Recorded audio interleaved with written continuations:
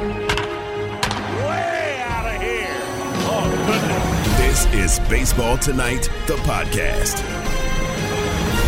This is the Baseball Tonight podcast for Wednesday, May 25th, 2022. And today will be better than yesterday, an awful day in this nation's history. Families are wrecked today in Texas. Families are mourning. There are a lot more consequential events going on in the world than in baseball. And it's important to acknowledge that. This is a show about baseball, and so we'll talk about that here with heavy hearts. Taylor Schwenk is producing from his home studio in the foothills of Connecticut. Sarah Abbott is working from her home in West Hartford. I'm Buster Olney, working from my home studio in New York. Last night, the Braves and the Phillies in Atlanta. And Atlanta was trailing 5-4 when this happened. 2-2.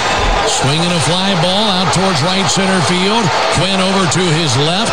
Over to his right, Castellanos. Quinn can't come up with it. It falls to the ground. Acuna into second, and he's in there. And the Phillies wondering what in the world just happened out in right center. It's a tie game. What in the world? The Phillies defense manifesting again. The Phillies bullpen manifesting again. So with a score tied, William Contreras came to the plate. 1-1 pitch. There's a liner out towards center field. It will lay down. Base hit. Here comes Ronald. Braves win it. That from 680 The Fan. We've got the Phillies on Sunday Night Baseball this week against the Mets. The Blue Jays have been one of baseball's biggest disappointments so far, especially their offense. But Danny Jansen and the Blue Jays offense broke out on Tuesday night. 3-2. Swinging a high fly ball out to left field, down the line, and it is gone! 3-run home run for Danny Jansen. His fourth of the season is an absolute no-doubter. Here's Jansen drilling another one. Yes, sir, he's got a pair of long balls tonight in St. Louis. An absolute rocket over the bullpen in left center field for Danny Jansen. Another multiple homer game for the Toronto backstop. And the Blue Jays have an 8-0 lead.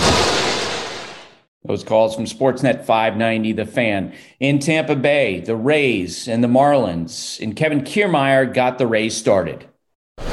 And the first pitch from Pablo Lopez to Kevin Kiermaier, slammed to center, past the diving Sanchez, and look out to the races.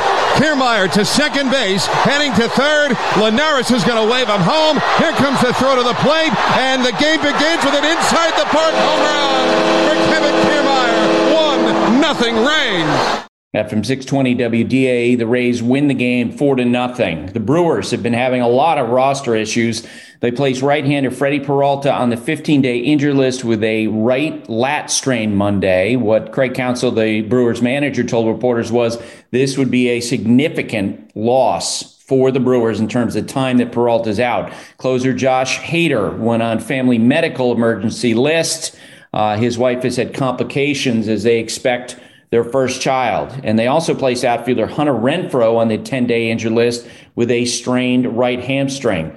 The San Diego Padres placed right-hander Mike Clevinger in the 15-day injured list Sunday because of a tricep strain. Bob Melvin, their manager, said he didn't think this was necessarily going to be a big deal. Hot Ticket is brought to you by Vivid Seats, where you earn rewards with every purchase. Vivid Seats Rewards is your ticket to more tickets. Vivid Seats. Life happens fast. What a wild game in San Francisco last night. You had the Giants, you had the Mets.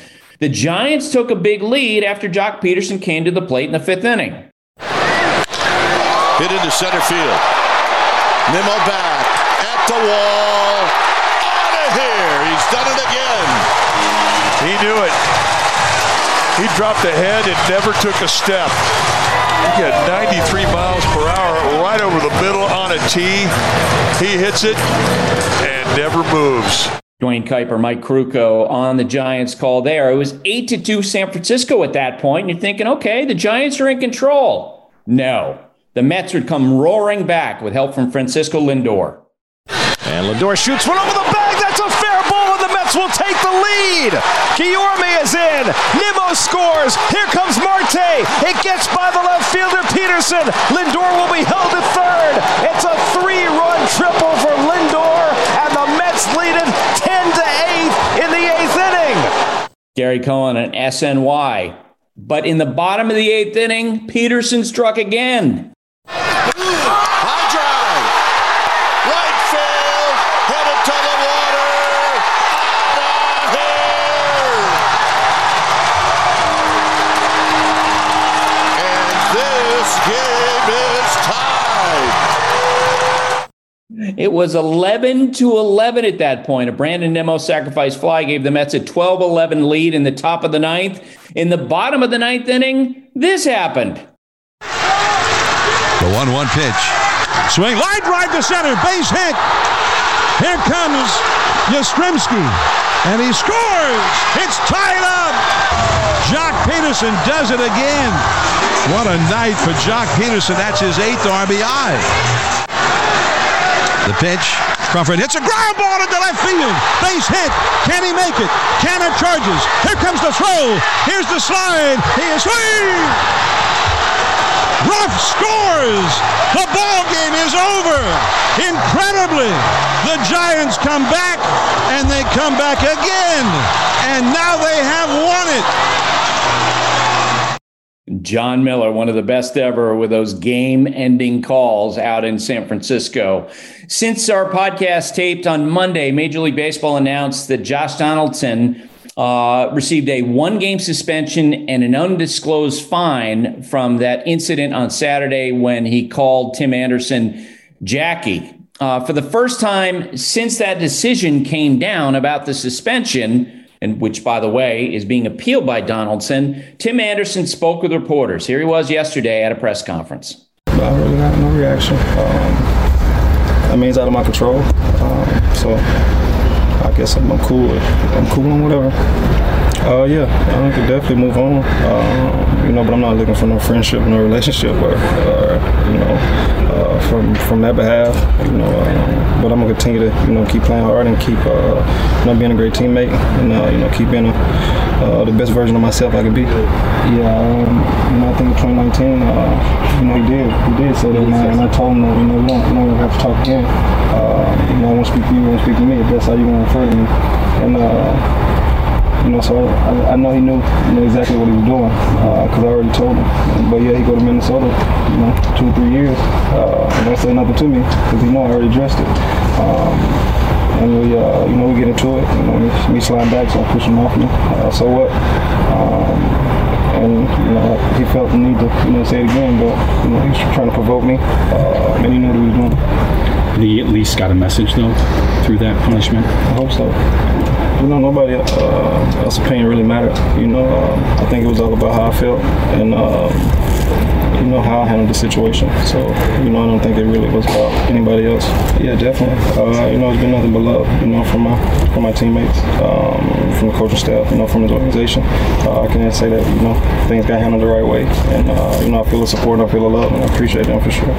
He basically said also that in his exchanges with Josh Donaldson, since Donaldson first referenced this in 2019, his attitude, his feeling was, look, you're going to do what you're going to do, and I'm not going to respond to you. The game played between the Red Sox and White Sox last night was a blowout. Rafael Devers getting a big hit for Boston. 2-0 is Sky deep to left field. Did he get enough? It's back at the track at the wall. He did. Goodbye, Rafi Devers. An opposite field home run. His 10th. The big flies keep on coming, and it's 8-0 Red Sox. That from WEI 93.7 FM. Paul Ambikiti sent me a note this morning that yesterday was the highest scoring day of the season so far. 163 total runs in 15 games, 10.9 runs per game, 46 homers was the most as well. Taylor, what else you got? Buster, we're creeping up on the NBA Finals. These conference final series have been a bit of a dud, but, Zach Lowe and Brian Windhorst, they're going to see those through. You can listen to those guys on the Low Post with Zach Lowe and the Hoop Collective with Brian Windhorst, wherever you listen to your podcasts. You can now stream the most MLB games on DirecTV without a satellite dish. Yes. The clutch hits, the strikeouts, grand salamis, web gems, with nothing on your roof. So whoever's up there, whether it's roofers, Santa, birds, old-timey chimney sweeps, moody teenagers, thrill-seeking raccoons, you name it, they won't find a satellite dish. But you will find your MLB games on DirecTV. That means DirecTV is your home for baseball this season. Root with nothing on your roof. Call 1-800-DirecTV or visit directtv.com. Sign up today. Claim based on total games carried on sports networks. Sports availability varies by zip code and requires choice package. For the ones who get it done, Grainger offers high-quality supplies and solutions for every industry, as well as access to product specialists who have the knowledge and experience to answer your toughest questions. Plus, their commitment to being your safety partner can help you keep your facilities safe and your people safer. Call, click Grainger.com, or just stop by. Seam heads rejoice.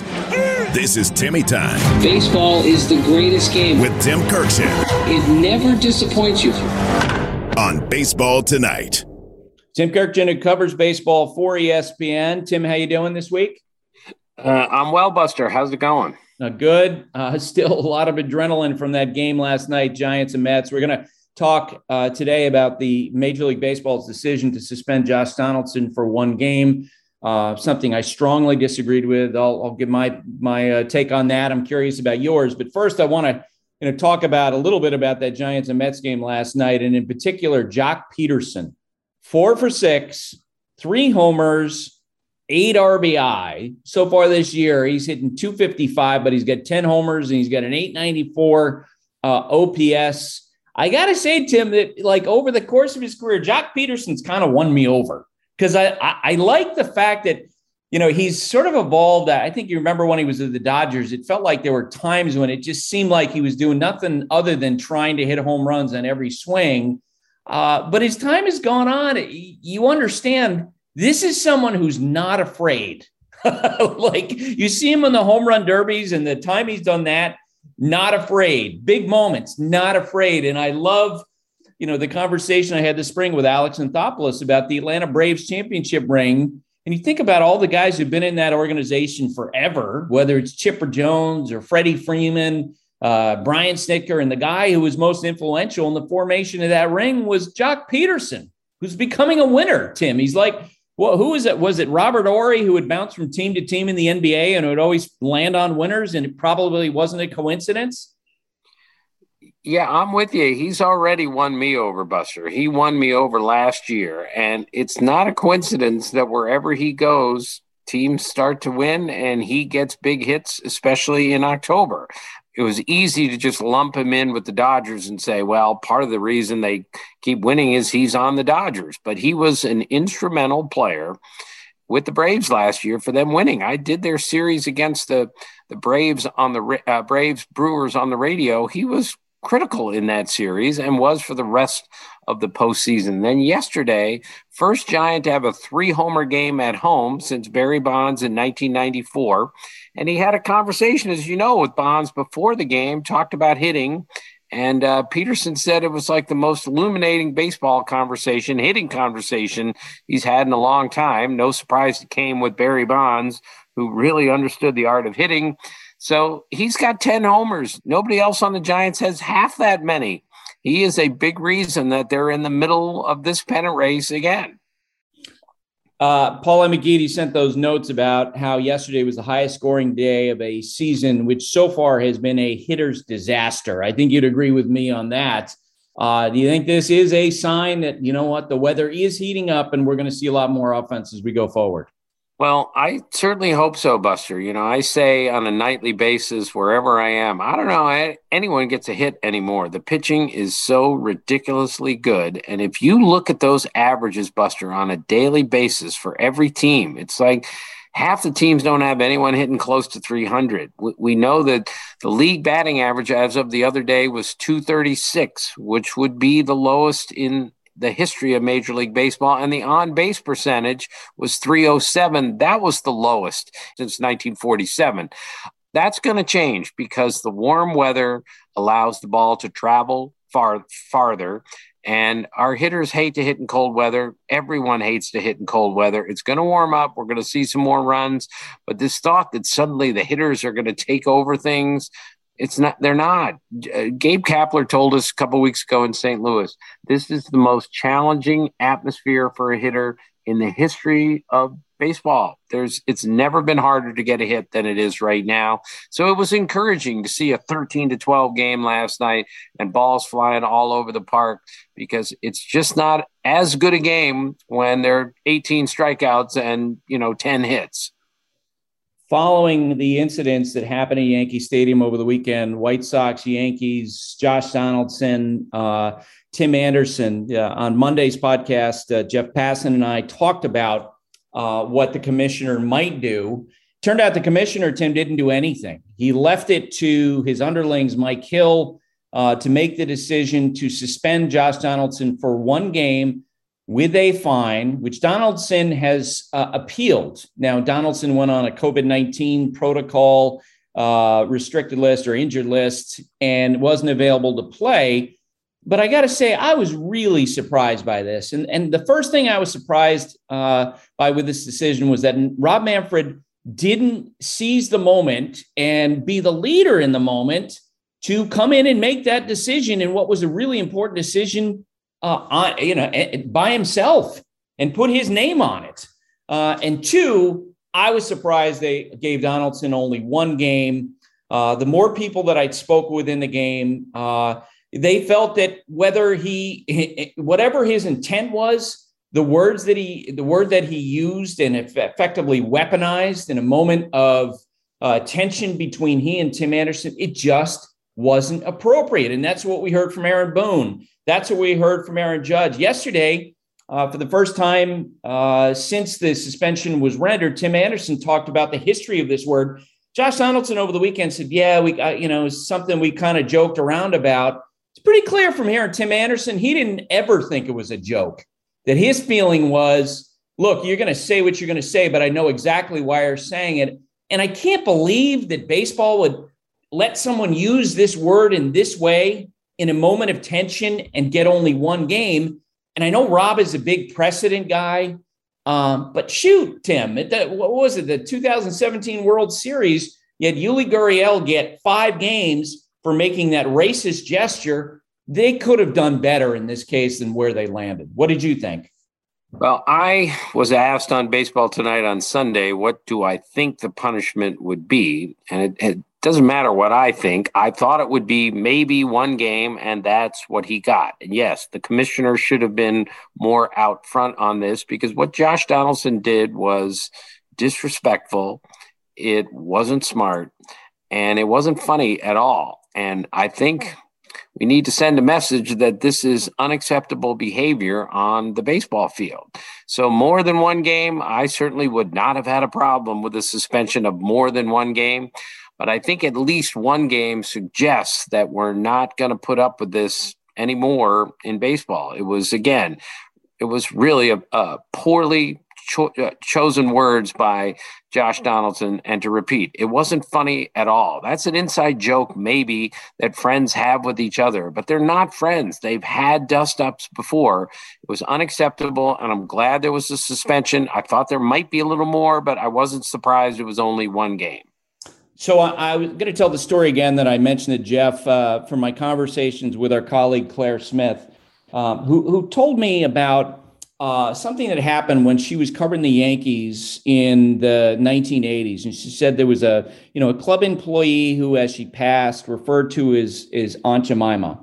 And Claire, in relating this, this is someone who didn't know Claire, but what really got to Claire, besides the initial words, was the fact that she had to deal with the whole sets of questions that were attached to that thereafter she knew she probably had the power to get that person fired if she had, depending on who she had called. But she also felt like, why do I have to deal with this? And I kept on thinking of Claire over the weekend. And even yesterday, when you heard, Tim Anderson's voice in that press conference, Tim, from what I understand, Tim Anderson, that happens on the field. They have a couple of dust-ups where the bench is empty. He's pulled away. Then after the game, he's got to answer questions about, because of what Josh Donaldson said, he had to answer questions from reporters.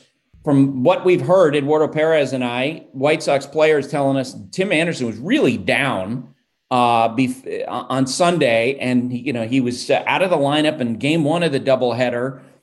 He comes up for his first plate appearance in game 2, and fans are chanting Jackie, and he gets booed. And then after the game, he was going to be asked questions about it again. He didn't want to be asked questions about it, so he didn't deal with it that day. But he had to deal with it again yesterday. And Tim, you and I know fans, there'll be people yelling Jackie at him the rest of his career. Is that fair that all of this was put upon him and one game? Come on.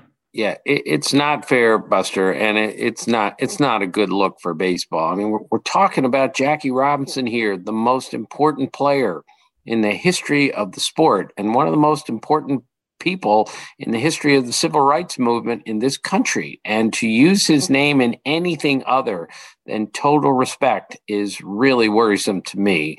And that's the sad part about this. And that's why I look at things like this, and it just makes me sad, because this should not be happening in 2022. No, Tim Anderson should not be having to deal with this, but he is. And he dealt with it the last 3 days. He's going to have to continue to deal with it as we move forward. And I wish there was an acknowledgement at some point from Josh about that, and regardless of whatever suspension. I really was surprised that he appealed the suspension. All right. One of the questions I asked Jeff on Monday was, who's the best player in baseball to this point? Aaron Judge or Manny Machado? And Judge continues to hit. Machado continues to hit. How would you answer that question?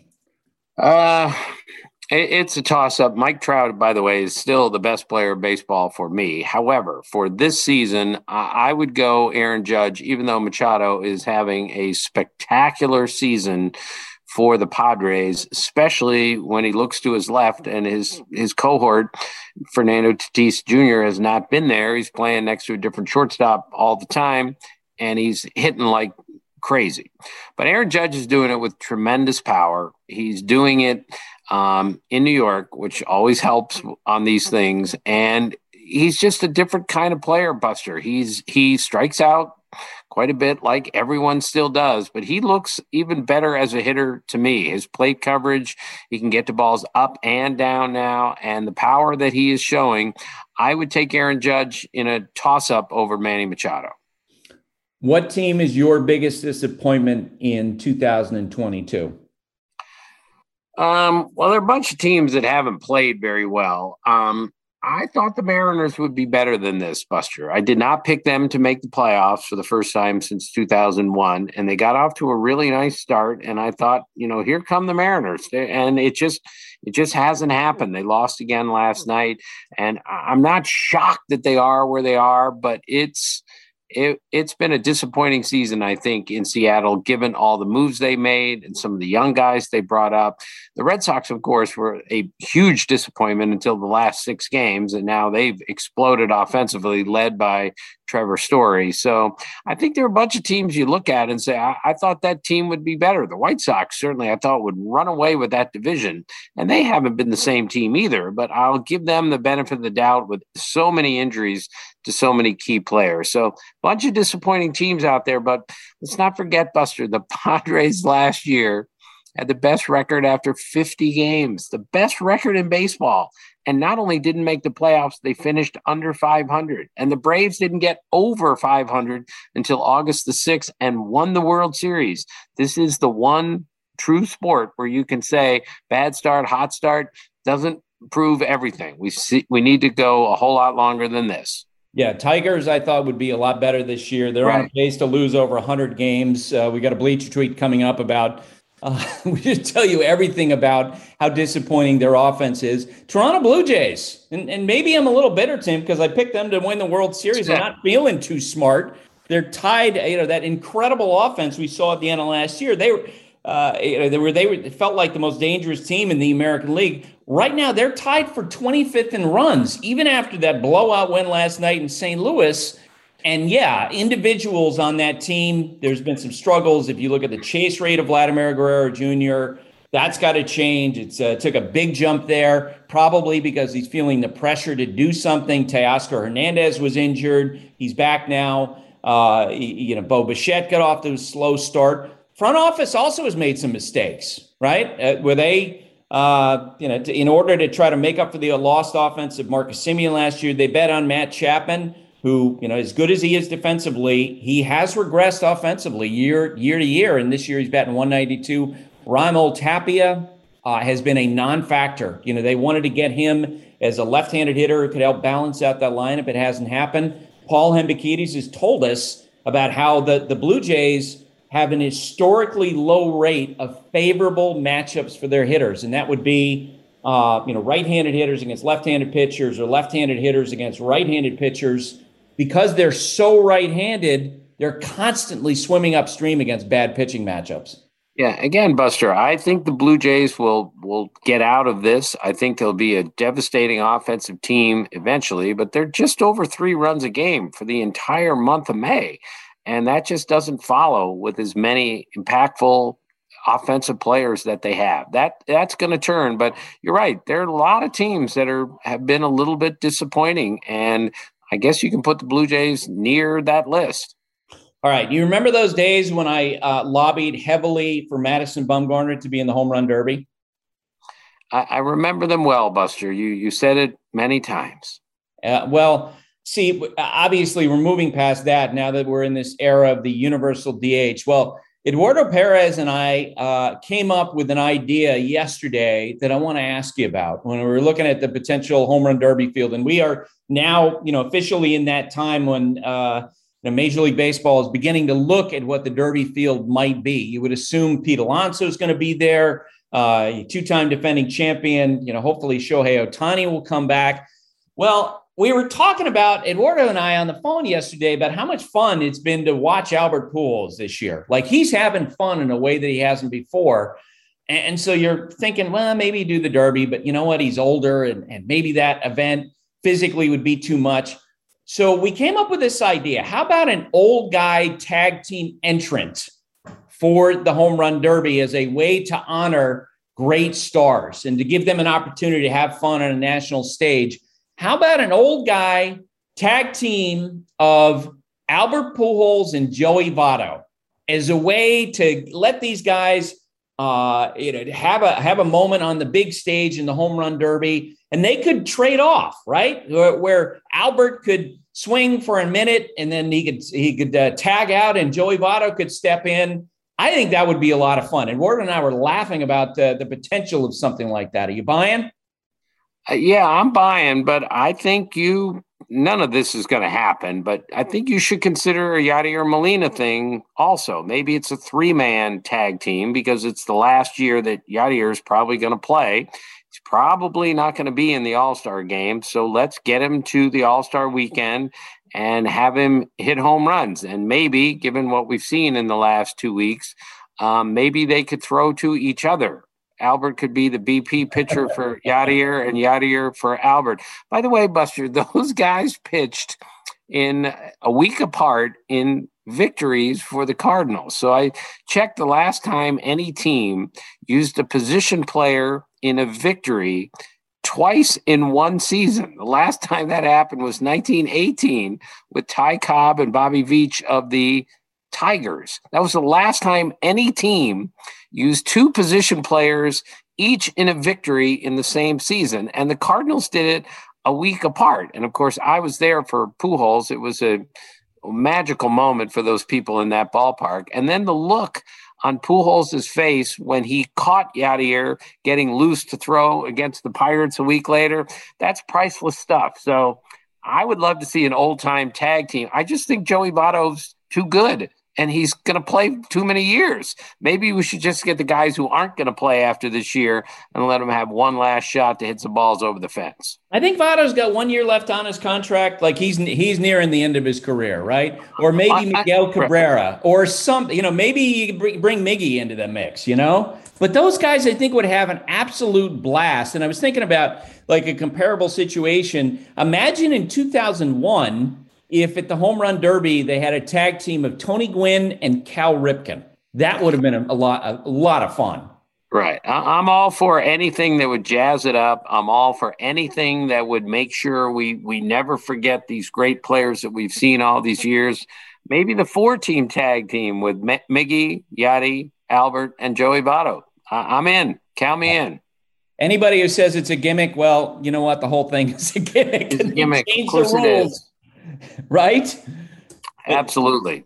Yeah, they change the rules all the time. But Tim, before we go, I'm curious. Let's talk to our two fans. Taylor, Sarah, chime in. What do you think? Do you think it's too gimmicky or do you like it? No, that sounds absolutely incredible. And I love the tag team idea. Old guy tag team. I mean, it's just, yeah, let's put some wrestling masks on too while we're at it. Let's spice it up any way we can. I mean, old guy tag team. You don't have to say anything else. Hilarious. I'm in. Oh yeah, and I think the whole conversation was inspired by how much fun we've been having, as Tim referenced, watching Albert, watching Yadi pitch, and hit, and just be in different situations, seeing how much fun Joey Votto's having at this stage in his career. It would be a blast. So just something to think about as we go forward. All right, Tim, thanks for doing this. All right, thank you, Buster. See you guys. We're driven by the search for better. When it comes to hiring, the best way to search for a candidate isn't to search at all. Don't search, match with Indeed. If you need to hire, you need Indeed. Indeed is your matching and hiring platform with over 350 million global monthly visitors, according to Indeed data, and a matching engine that helps you find quality candidates fast. Ditch the busy work. Use Indeed for scheduling, screening, and messaging so you can connect with candidates faster. And Indeed doesn't just help you hire faster. 93% of employers agree Indeed delivers the highest quality matches compared to other job sites, according to a recent Indeed survey. Join more than 3.5 million businesses worldwide that use Indeed to hire great talent fast. And listeners of the show will get a $75 sponsored job credit to get your jobs more visibility at Indeed.com/Buster.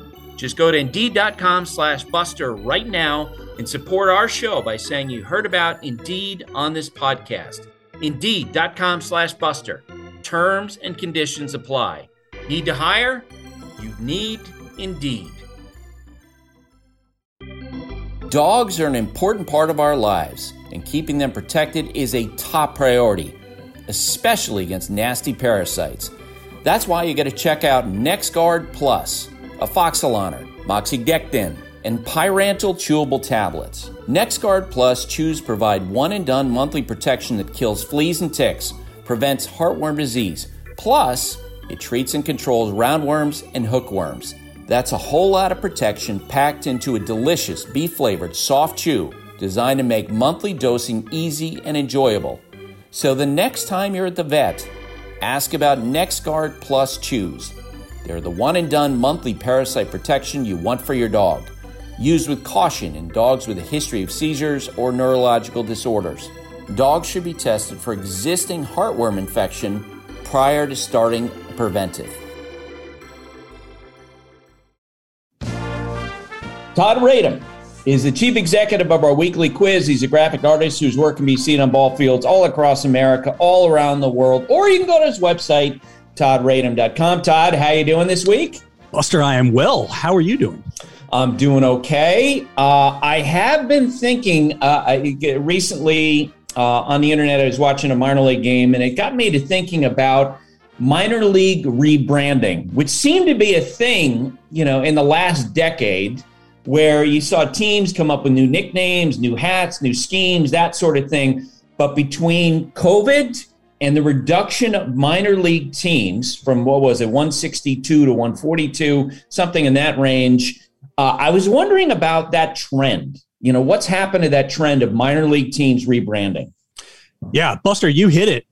We were on fire with this kind of stuff 5-10 years ago, and things have diminished significantly.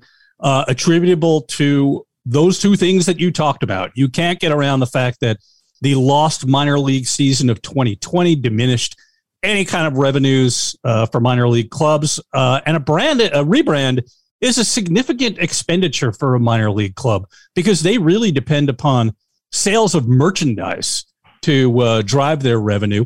And, of course, the reorganization of the minor leagues has really put a dent into this as well. So we're not seeing nearly as many, we're seeing a trickle of rebrands, nothing compared to what it was only a few years back. Wow. Well, that, there's some owners who probably are still in the process of recovering from that lost 2020 season. It'll be interesting to see where minor league baseball is a decade from now. All right, let's get to this week's Phantom franchise. All right, here we go, Buster. The Braves vacated Milwaukee for Atlanta prior to the 1966 season, and 32-year-old Bud Selig saw an opportunity. He put together an ownership group to either lure a team to Milwaukee or secure an expansion franchise. But first, he arranged for the Chicago White Sox to host an exhibition game at Milwaukee's County Stadium, a showcase of sorts. On July 24th, 1967, the Chicago White Sox and Minnesota Twins drew 51,144 fans, which was about 4 times what the White Sox were drawing at Comiskey Park for actual games that counted in the standings.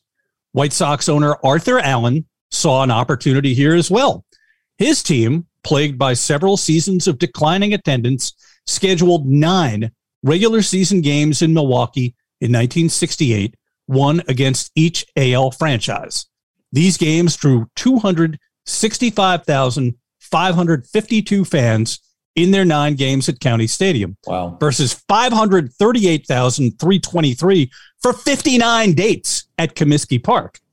On May 9th, 1968, the Los Angeles Times reported that the American League had given the White Sox permission to move to Milwaukee.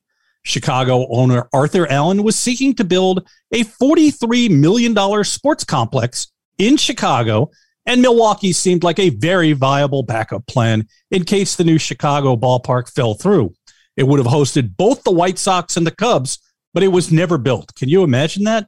The White Sox came back to County Stadium again in 1969, this time for 11 games in an expanded American League. Of the 589,546 fans who attended White Sox games in 1969, 391,335 did so at White Sox Park, an average of 6,673, while 198,000 fans attended games in Milwaukee, which worked out to 18,000 per game. In September 1969, Selig's group offered Allen $13 million plus the profits from the sale of Comiskey Park, but the deal was vetoed by Allen's brother John, who was opposed to moving the team out of the Windy City. John Allen then took control of the White Sox, thus securing the team for the Windy City. Milwaukee got their club in 1970 when the defunct Seattle Pilots moved to Wisconsin. But today, Buster, we pay homage to the Milwaukee White Sox, and they are this week's Phantom franchise. Wow. It would be interesting to see if Bud Selig, if they had gotten the White Sox, had decided to change the name of the team, going to Milwaukee. But as I was listening to you talk about the history there, it got me to thinking about Bud Selig, who has been, as you know, inducted into the Hall of Fame. He's got a lot on his resume when it comes to, being the commissioner at the time that baseball, 1994 had a labor stoppage, World Series was canceled, the steroid era, et cetera. But I got to tell you, among the owners that I've run across my time covering baseball, which is now a long time, I don't know if anybody loved baseball, more than Bud. Bud truly loved baseball. And in our conversations that you and I have had on the podcast in recent years, boy, it seems like his name pops up all the time as someone in terms of trying to foster baseball or get a team, which is kind of cool.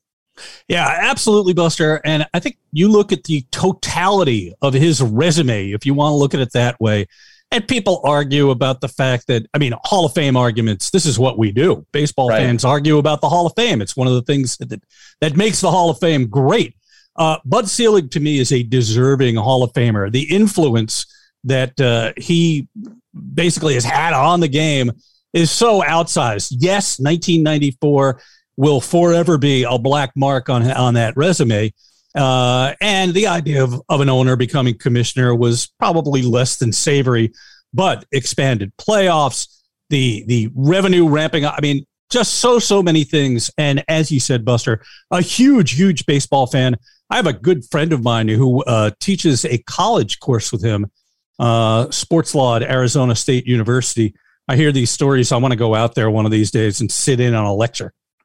Yeah, just real quick before we move on to this week's quiz, you agree with me? Like, what's taking so long to get George Steinbrenner in the Hall of Fame? Who, to me, he's like Marvin Miller. Like him or not like him, you can't dispute the impact that he had on the sport.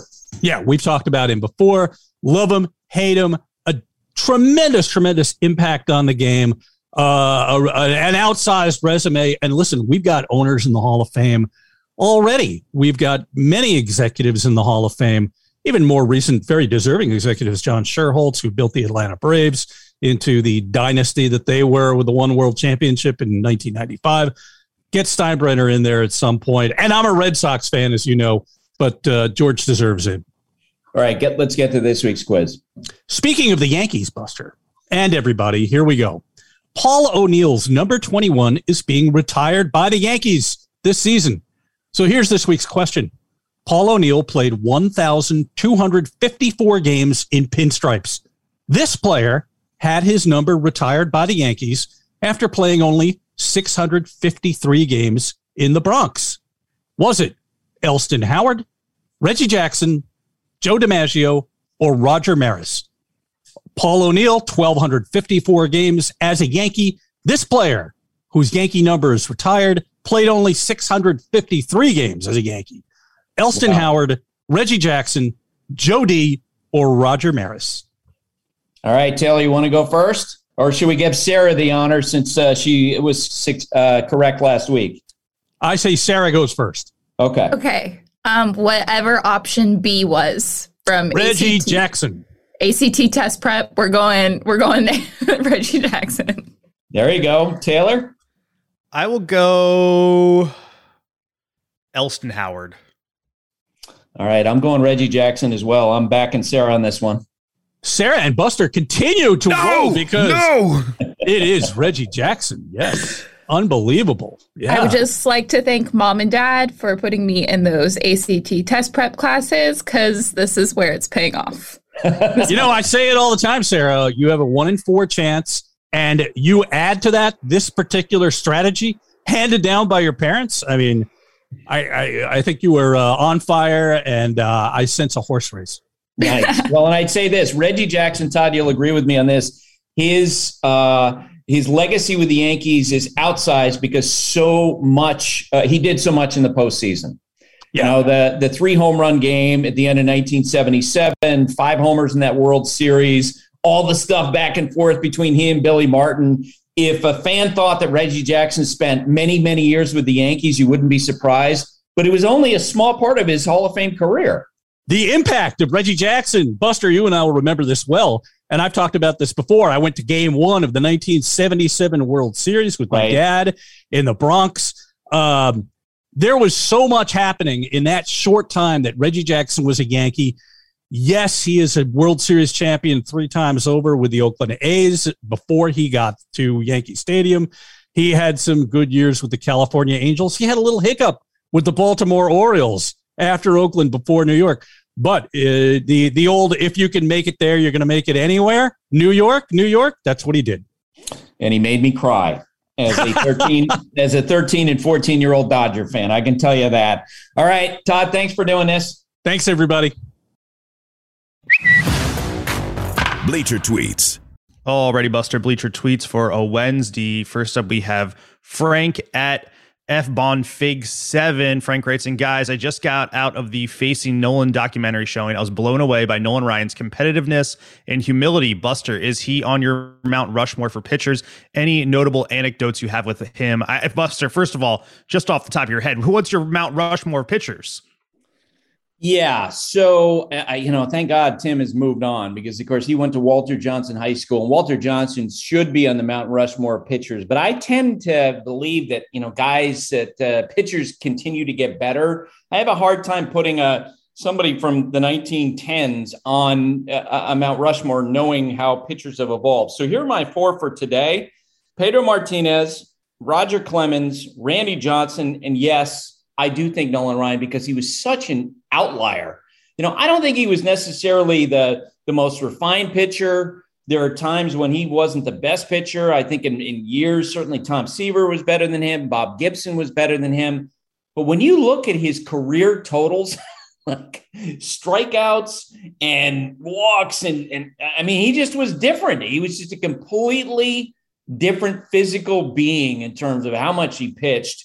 As Justin Verlander has said, the fact that he was able to be a power pitcher into his mid-40s, yeah, I'd buy that. I'd put him on the Mount Rushmore. Now, competitiveness, I'll just parrot the story that Tim loves to talk about. When the Rangers played in a World Series, they had Nolan Ryan throw out a first pitch, and Jim Sundberg, who had been his longtime catcher and certainly had been retired for a long time, was in street clothes and squatted down to try to catch him. And Nolan's fastball, I think, was clocked at like 86 miles an hour on a first pitch. And Jim Sundberg had to lurch to catch the ball, and he split his pants when he did that. If that wasn't the all-time first pitch story, I don't know what was. Definitely on the Mount Rushmore first pitches. Let's go to here for FRL. Travis writes in, with the electronic signals, I never thought I would miss knowing what the pitcher was throwing when a runner was not on second, but I actually do miss that part of the game a little bit. Not saying the electronic signals are not necessary. Thoughts? I hear you. But if the trade is, us not knowing what the forthcoming pitch is and not having the delays, like they go along with that, with the pitchers and catchers, stepping off and sequencing and timeouts and trying to get on the same page. And then we had the, potential for sign stealing and scandals and all that. I'd rather have the electronic system. Sorry. Mitchell at Tigers of Detroit writes in, the Detroit Tigers offense is a tough watch this season. Do you agree with me that their best hitter has actually been Miguel Cabrera? Yes. Isn't that crazy that Miguel Cabrera, despite all the young players they have so far, he's hitting .289. He has a .733 OPS, which isn't great by any means, but he's been the best that they've got so far. RBI leader on the team. Miguel Cabrera, his weighted runs created plus is better than the whole team, which is 78. That's the worst in the big leagues. Get him on an old guy tag team in the home run. Yes. Last one for today. Richard Kelsey at That Chester Kid writes in, feel like the Marlins are one big free agent away or two from being a real threat in the NL. A clubhouse/impact signing, Scherzer to the Mets is his example, could empower a young team like them to take them to the next step. Also, Jazz is one step from being a top 10 player, in my opinion. Yes, I would say all that, but here's the thing. In other words, they're right back to where they were when Derek Jeter came on board with his ownership. Remember, they had Stanton, who had been the National League MVP. They had Christian Yelich. They had JT Realmuto. They had this lineup that folks with other teams like, boy, they had a couple pitchers. That's a team that could go deep into October, but they broke it up because they couldn't afford it. That's the big question as we go forward. Can they actually spend money? Because there is a core there, as there was when Derek took over the team. Love a little Derek Jeter knife twist to close out the show. Thanks for writing in, everyone. # Bleacher Tweets on Twitter. Please follow, rate, and review this podcast wherever you listen to your podcasts, and we will be back on Friday. That's it for today. My thanks to Tim, Todd, Sarah, Taylor. Have a great day, everybody. Thanks for listening. Stay safe, and remember, hate and inequality based on skin color is something we need to fight against every single day. And now, two pigeons bemoaning the fact you can stream DirecTV satellite-free. DirecTV gives you access to apps like Netflix and live sports right next to each other. I don't get it. Let me put it in pigeon terms. It's like that one amazing dumpster with the old fruits and cardboard all in one place. How am I supposed to keep up with illustrative metaphors when you are making me so hungry? Get live TV and streaming apps together without a satellite. Requires Gemini device and additional paid subscriptions to watch Netflix and other third-party apps. Terms and restrictions apply.